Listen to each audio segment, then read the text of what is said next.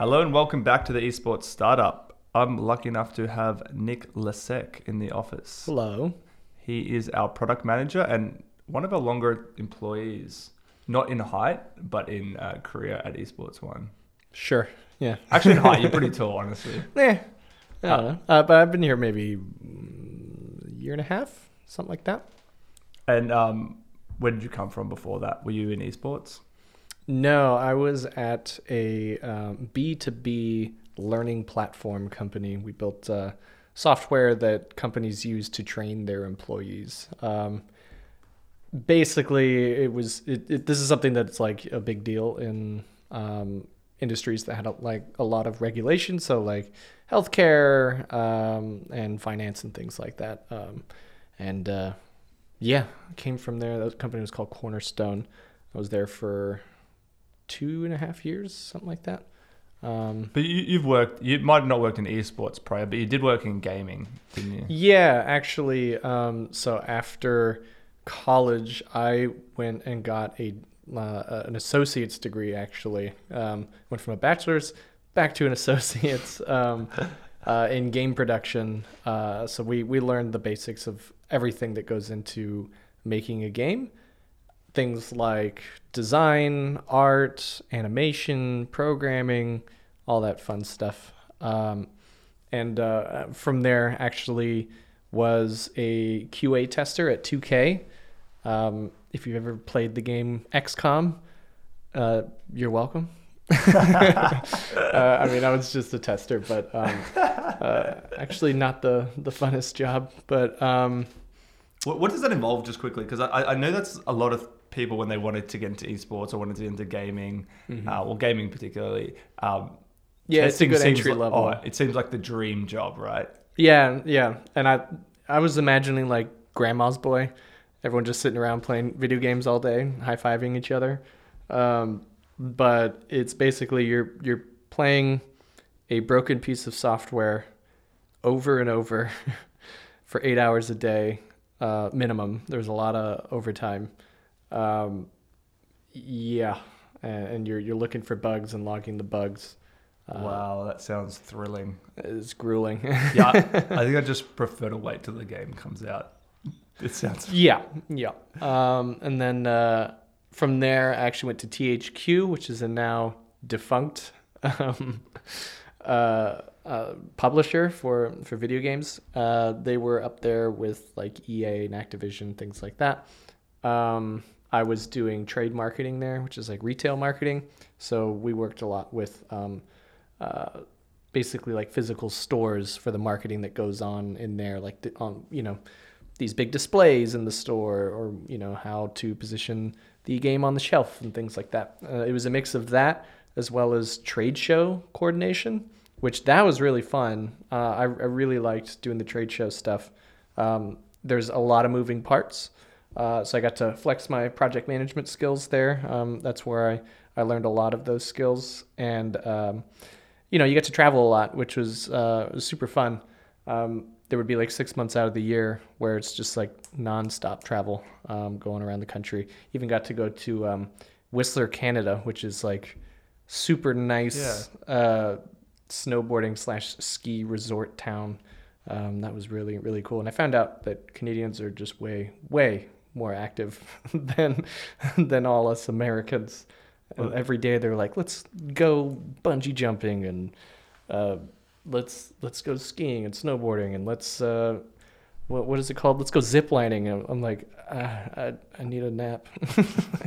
I just want to watch some TV. Yeah. I think half of Australia goes to Whistler to work on the mountain. Oh, really? Yeah, there's so many of my friends throughout like this high school and college years ended up going to Whistler. To like train people or something? Well, just to work either lift operators or trade or all that kind of stuff.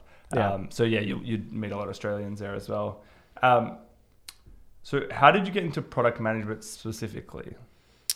Well, as what happens with a lot of product managers, it was kind of something that it's not something I necessarily planned on.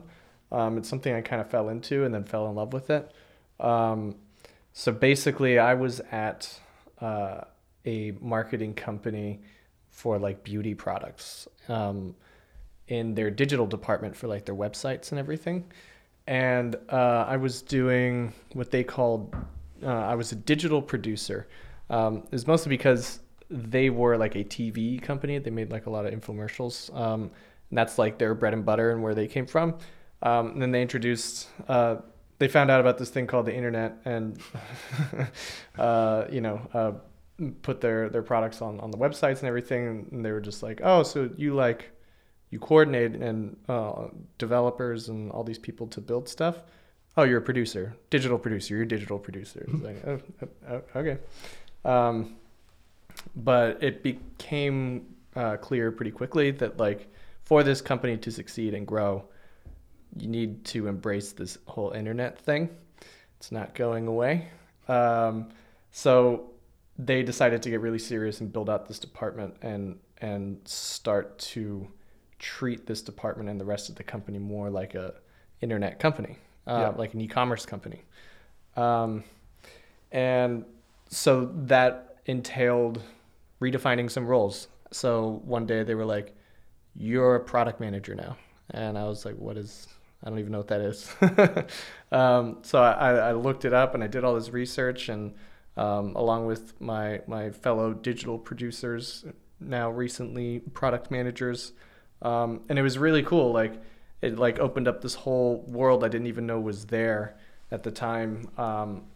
And I remember one of my coworkers, he's like, oh, this whole product management thing, this is a really big deal. Like this is a huge step forward for us. Like take this very seriously. And so I did, and I studied the hell out of it. Trained myself on a lot of best practices and things like that, reading books and articles and, talking to people, and was actually able to help build out the product management discipline there, since I seemed to be one of the folks that cared to do so. And it just being able to learn and teach these things and then apply them in real life was just so cool. And it's one of those jobs that like you can see the results with numbers and everything. You can gauge your success. That's how I got started. And then from there I went to that learning company I was telling you about, where that had a mature product management organization already in place, and was able to learn a lot more there as well. Yeah, Nick is awesome at what he does. Seeing him actually work with the team and coordinate, and he's so organized and understands what's happening at all time. I've got a lot of respect for product managers out there. I don't think I could do it as well as you, for sure. I'm sure you could. You give me too much credit. I'm blushing. As for some people out there that may just be starting a esports company or maybe not aware of what a product manager does, can you kind of give us maybe a little bit about what the overall position does and maybe what a day-to-day might look like? Yeah, I mean, the easiest way to describe product management is a product manager's job is to make sure that we're building the right product. There's a lot that goes into that. You can look up like success metrics for your product, things, like key performance indicators. So your daily active users, things like that, and where people are running into issues with your product, and where they're frequenting the product and what tools they're using and everything.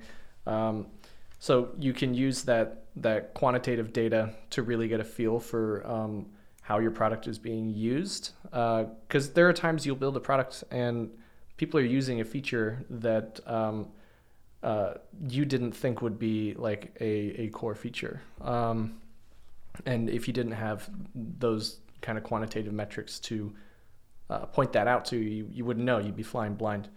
So that's one aspect of it, to figure out what to build. And the other aspect is the qualitative part, so the people part.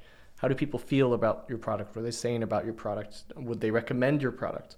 And the best way to get a feel for that is, read reviews of your product, talk to people who are using your product, and really get to understand not just how they use your product, but the problems that they're trying to solve by using your product. So product manager's job is, it's this like mix of art and science. You have on one side these really like fact-based numbers. On the other side, you have the like touchy-feely part of, how people feel about your product, and both are extremely important. And it's a matter of combining those things to figure out what to build. But that's just part of it, right? Once you figure out what to build, you got to build an entire roadmap. It's usually to have it's a good idea to have like a 5-year vision and a 3 to 6 month roadmap, just because things change so quickly. If you try to make a 2-year roadmap, there is no way that nothing will change in those 2 years. So you build out that roadmap, communicate that with the rest of the company, and then work with a team of designers and developers to build out your product. So, I mean, a product manager kind of sits at this intersection of business design and tech. It serves as the bridge between those areas to kind of pull everything together. And there's a lot of different skills involved, both people skills as well as technical skills. It really does help if a product manager has some basic level of understanding of programming and the tools that their developers are using.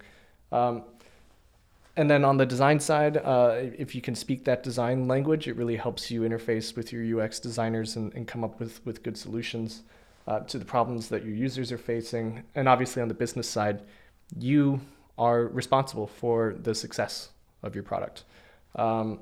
If the team builds this amazing product that is completely bug-free and they built it super fast, but no one's using it, that's on the product manager.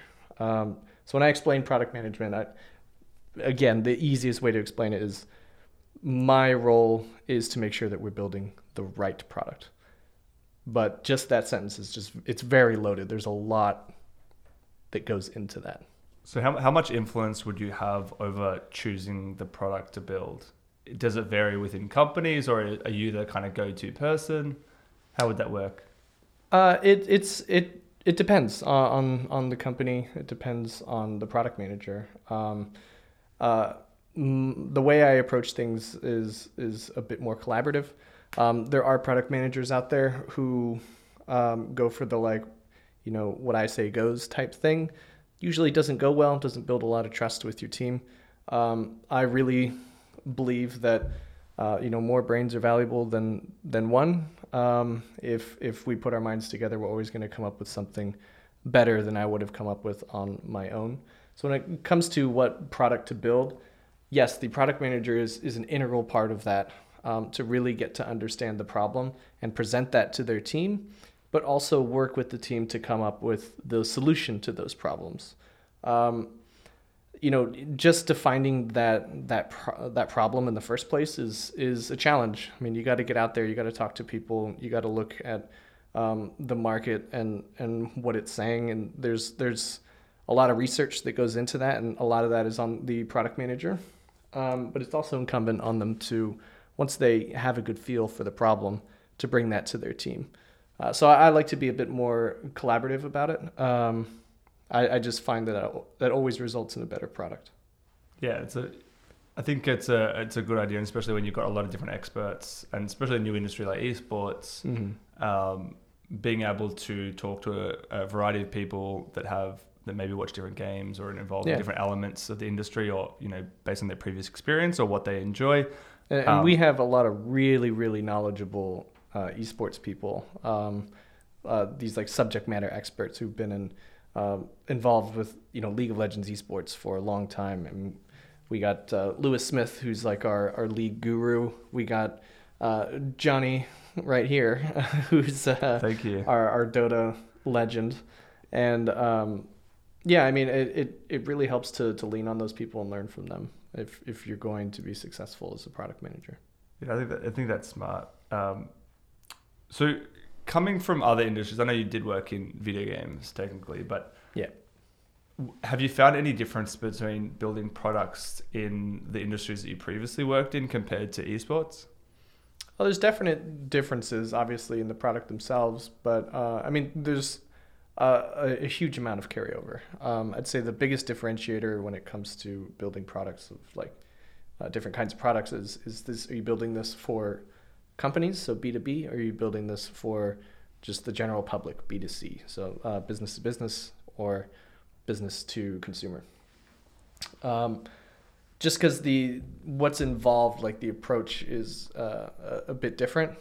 So my previous company was mainly focused on B2B, and it makes it the dynamic is there is a bit different there because your motivation is a bit different. I mean, the way you make your money in B2B is by securing business deals. So you, at the end of the day, want to solve your client's problem and build solutions that work for your clients and focus on that. So, for example, with this learning platform, the people we were selling the product to is like the learning administrators and the C-level executives at a company.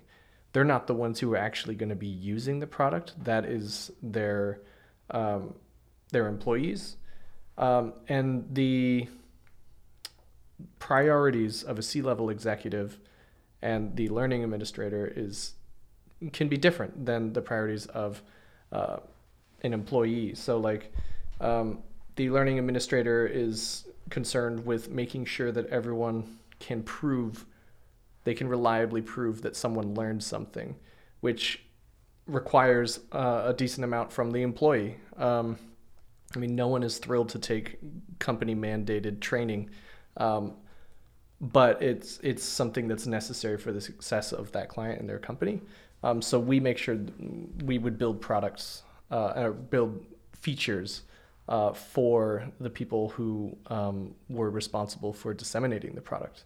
And obviously we wanted to build a great experience for their employees as well. But in terms of priorities, it's a little different than compared to like B2C. B2C, it's just 100% about your end user. You build for that end user and solve their problems. That is your number one priority. And yeah, so it's slightly different from company to company. Obviously, as I said, the products themselves and the industries are different, but all the rules and the tenets of product management are the same.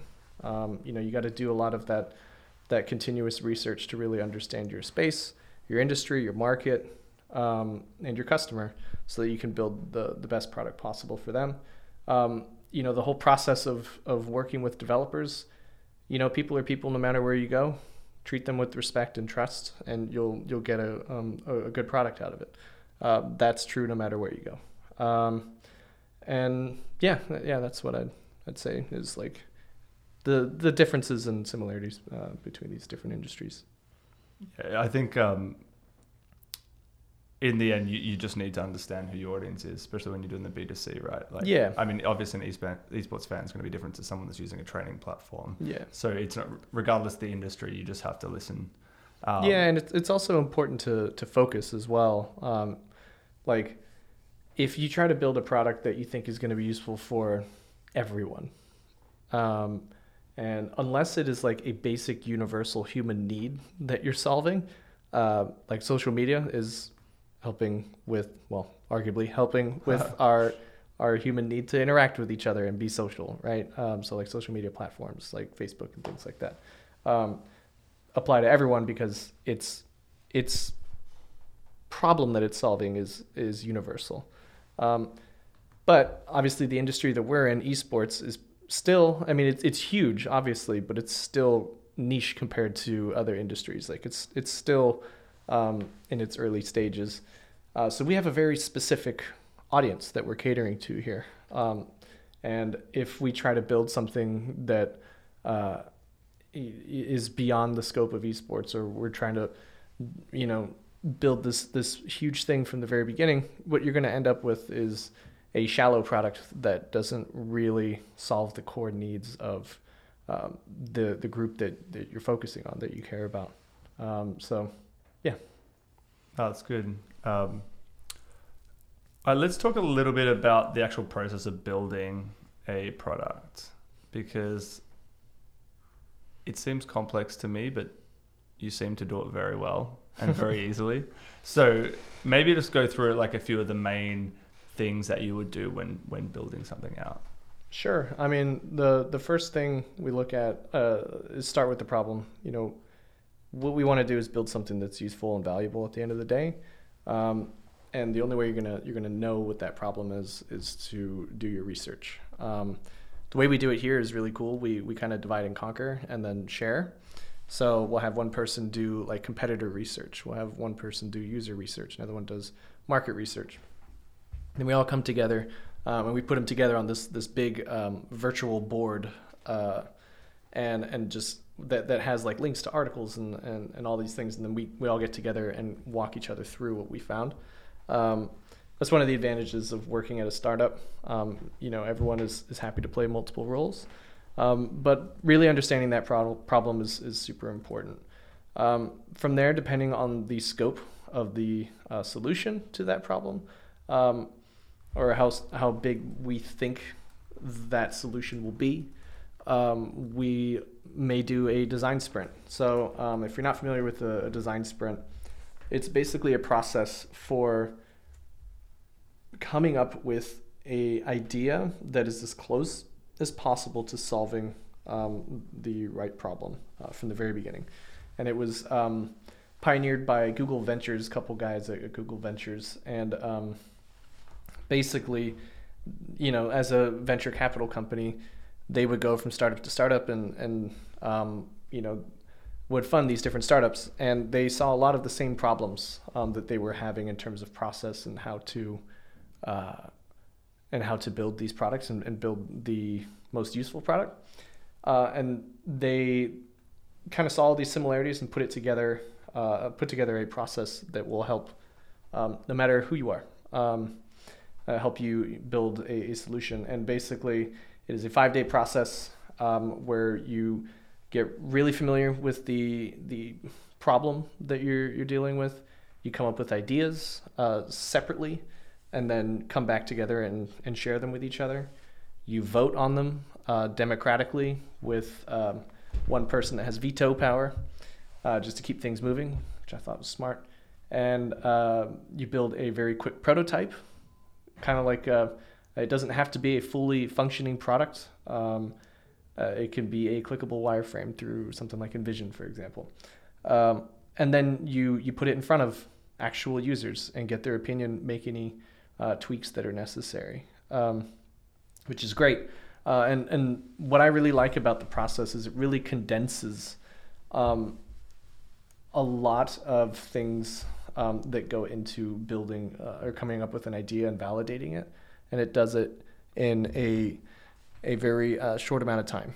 I mean, 5 days might seem like a lot of time to take out of your work, your team's working life, but it really pays dividends down the line because you got ahead of a lot of the issues that you would run into if you hadn't gone through a process like this. Because typically people just kind of rush the whole process of, oh no, I already know this space, trust me, I know how to solve this problem, and then they go and just say, all right, go do it, and then go through the entire process of building this product and launching your MVP, and turns out you were way off. Now you have to reiterate and start the whole cycle over again.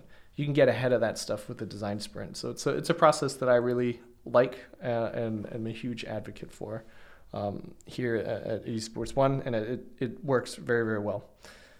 So once you have that validated idea of what you want to build, it's time to put together everything that the developers are going to need for them to be able to build this product. So obviously the designs, you're working with your UX designers to really build out that idea that you came up with, and that your team came up with.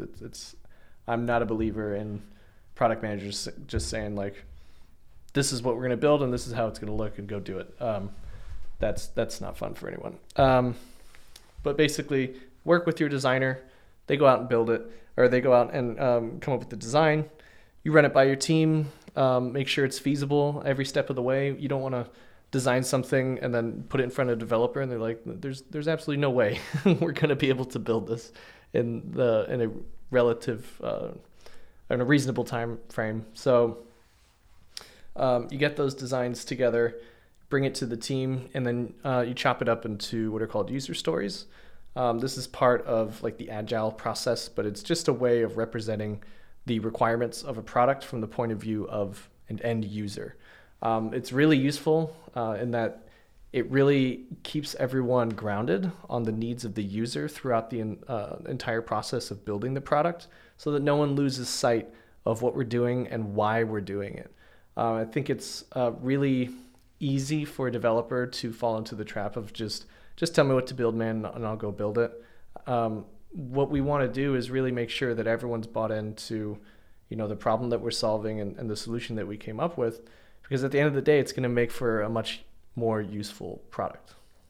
So we build out those user stories, make sure that the developers have everything they need on all these user stories. We prioritize them from most important to least important, just in like a stacked rank product backlog, and get to building them. And we use sprints, which are basically just time-boxed periods of time in which the team does work. And they're consistent in terms of length, such that you can kind of gauge, well, how much are we getting done per sprint? And if you know how much you're getting done per sprint, and you know how big your backlog is, you can make projections onto when things are going to get finished. And that's what we do. We work in those sprints. The team meets every day, syncs up, and talks about if there's anything blocking each other. And at the end of each sprint, everyone kind of demos their work. We demo the products, not just to each other, but to people outside of the development team. So we can get feedback and make any necessary tweaks, again, to keep us grounded on the product itself and the users themselves. And we also look back in terms of process, what went right, what went wrong, how can we improve, and carry that into the next sprint, with the goal there being that hopefully we can get more done over time. In each sprint, we'll get a little bit more done, because we're starting to work better and better together. And we go down through the backlog until we hit this threshold that we've defined ahead of time as the MVP, or minimum viable product, which is just what is the smallest, most valuable product that we can build to start getting feedback on. So we get to that point, build out the MVP, and immediately put it in front of users, get feedback on it. We'll come up with new stories based on that, also based off of the metrics of how people are using the product, and then just start that cycle over. And you iterate and improve the product such that over time, if you think of it like a puzzle piece, like a space for a puzzle piece, and that is your problem, you want to build a puzzle piece that over time kind of shapes itself to fit into that problem that you're solving. And yeah, that's the process we implement here. I mean, we've been doing it for a while now. We're getting pretty damn good at it. Yeah. So I got a question with building a product. You talked about user stories staying the same, or the sprint length, but like the target audience of the product, right? Yeah. Sorry. I'm not a product manager, so my terminology is going to be way off. But this is good. Like, this is really interesting to you. I've obviously a lot of conversations with Nick, but he's a world of knowledge, so there's always more I can learn. How often would a product change from when you've started? Are there elements where you might consider, we're building the wrong thing, let's go for that? And how would you, a good product manager, kind of work around that? It really depends. There does come a point in a lot of product managers' career or tenure at a certain company or a product that they're building, where they have to make a decision like, are we just so far off right now that it's worth pivoting and going in a completely new direction? Or sometimes you pivot because the solution you built was actually useful for a completely different audience that you didn't expect. And then the pivot happens by focusing on a new audience, which obviously changes the course of the product. And then there's, there are other situations where the product itself is doing okay, and but there's still a lot of room for improvement, so that it evolves slowly over time, like that original metaphor that I made, but with the puzzle piece. But yeah, I mean, it definitely changes over time, and it's, as I said, it's a bit of an art and a bit of a science to really recognize how drastically you need to either change direction or double down on the direction that you're going. There is a really good use case from Superhuman, where they're basically saying, like, it's very obvious when you have a product that has achieved product market fit, and it's very obvious when you have a product that hasn't. A product that has users lining up out the door, there are investors throwing money at you, and you can barely keep up with demand. That means you are solving a huge problem in this market. A product that hasn't achieved product market fit has a few users, and maybe like a small audience, but they don't seem that passionate about your product. They're not very vocal. You don't have a lot of revenue coming in, and investors aren't there. They feel like the product is floundering, and you can tell if you've achieved that or not. So it really, it's a company decision as well as the product manager's decision, obviously. But it is one of those things that you can tell if there's a need for to go to a different direction. Yeah, the reason why I said that is because I've actually been reading a few articles just in research for our conversation, and did see a few companies not in the esports space that have had to make some like pretty major pivots because they didn't really do the initial research, or they weren't building the right product for their audience. Yeah. Also, a big pitfall is when teams just kind of, they define what they're going to build, and then they put their head down and they start coding for like months and months and months, and they don't put it in front of anyone.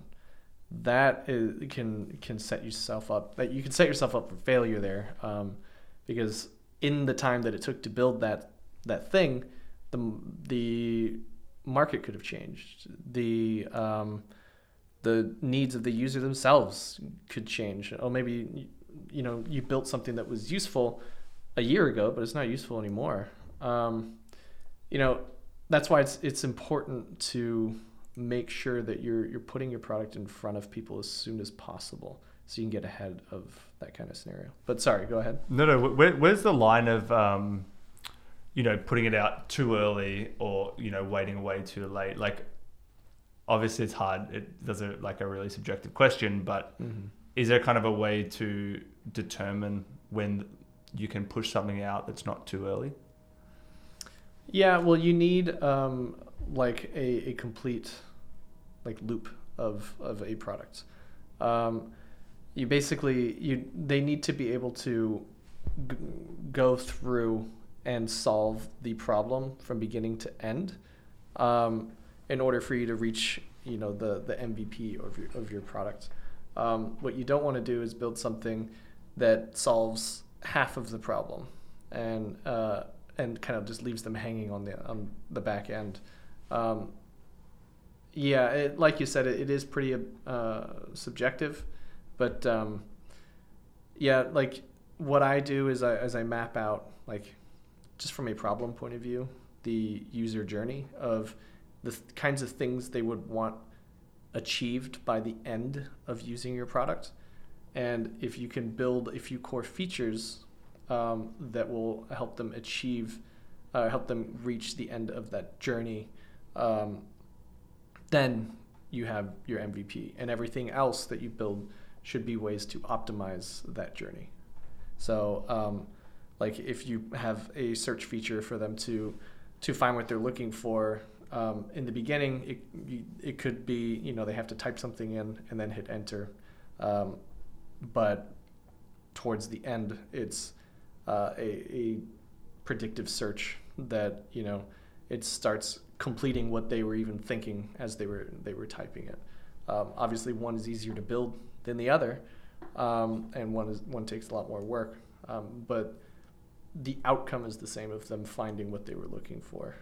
So start with the minimum to help them solve their problem, but make sure you're solving their problem. Yep. Yeah. No, that's fair enough. Yeah, I've also seen examples of companies building things that they want to build rather than what actually needs to be built. I think it's a fine line. You know, I especially think it's relevant in esports. You know, it's still very early on. You know, companies still working out the best ways to monetize the audience.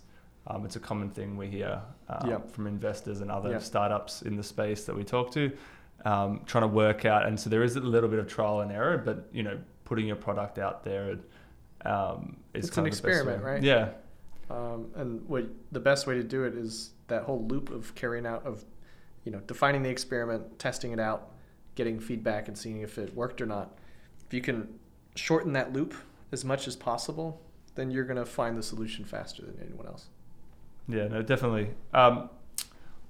Traditionally, what roles would a PM come in contact with? Like, who are your kind of, I guess, stakeholders?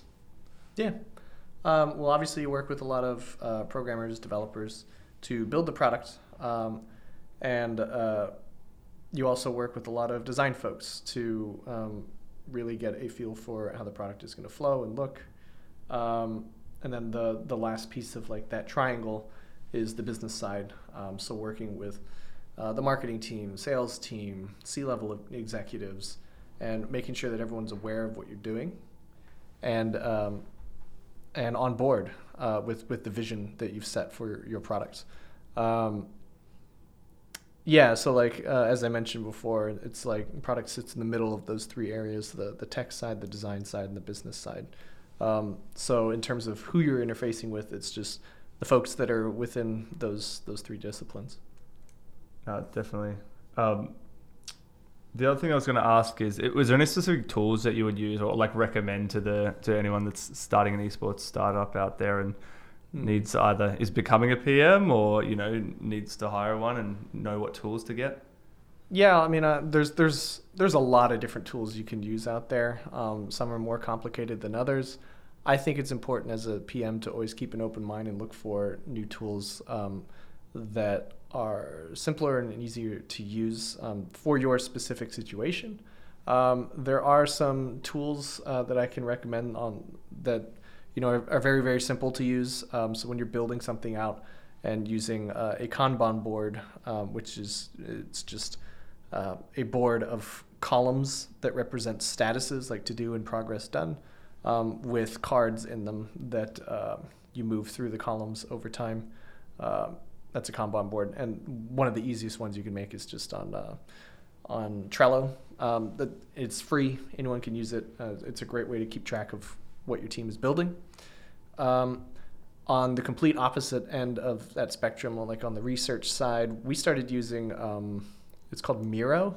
It's basically like a whiteboard that you can draw on. You can put sticky notes and everything like that, but it's all digital and it's all real time. You can see what everyone is doing, like where their cursors are and what they're adding and all that, and it's all updating in real time. It feels like you're using a real physical board, but you can add, you know, links and videos and things that you couldn't do on a physical board. And it's great for when you're working with remote folks as well. I mean, you don't have to have like a camera running 24/7 staring at a whiteboard or anything like that. However, I will recommend getting a whiteboard just to be able to put your ideas, like kind of put them out there very quickly. You can easily erase things and take pictures of it and share it with the team and all that. Like, whiteboarding is it's one of those things that, like, as a product manager, 90% of product managers, when they're talking about an idea, they have to have a whiteboard next to them so they can start drawing it out and thinking through this stuff. In terms of other tools, I mean, something useful for keeping track of your industry is to use Google News and put in the right tags for your industry, and just spend some time in the morning, every morning, read articles on the latest of what's going on in your particular industry, so that you're not completely caught off guard if something drastic happens. You'll be able to adapt quickly. Let's see. I'm just going to jump in for a second and talking about whiteboards. So if you go into our boardroom, we've actually used that kind of, I don't know what it's like, it's a paint, and it works like a whiteboard. So we have half of the boardroom you're able just to draw it on, and that's on the entire wall. It's so useful. We put so many notes on there, not just the product management team, the content team does it. Matt and our COO Sharon, like they do anything to do with biz dev and investor notes and stuff like that. So it is useful for everyone to kind of have something like that. It's something you probably overlook, but being able to throw things on the board for kind of everyone to see has been so useful for us. Yeah, for sure. I also thought of a few more tools. So for making clickable prototypes, InVision is a great tool. That's InVision, where basically you have a series of images and you kind of link them together such that if you click this part of an image, it will load this other image. And what it allows you to do is to fake a product, essentially, which is great for getting feedback very early on from users. You can put that in front of them, but it's also super helpful for developers to build things out. They can see what the user flow is and how things interact with each other without them actually programming it yet, which is super useful for them. And then lastly, there are tools out there to help you get customer feedback. One that I really like is usertesting.com, where you get to set your audience. They have this huge pool of people that get paid to provide their feedback on products.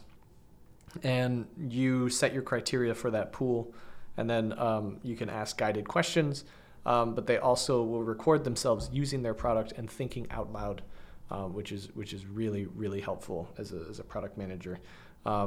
It's funny when you build this feature and you think it's super obvious, and you just see them going like, well, how do I I really want to do this, but I really can't see how to do that. And you're screaming at the screen, the button's right there, it's right there, but it's not their fault. If it's not intuitive, that's your fault. So these are the kinds of things that is really useful to know, and usertesting.com is one of them. It's a really great tool to get that qualitative feedback. All right, and last of all, so for the esports startups out there that are looking to hire a PM, what are some traits that are worth looking for in a PM? Well, problem-solving skills obviously is a big one.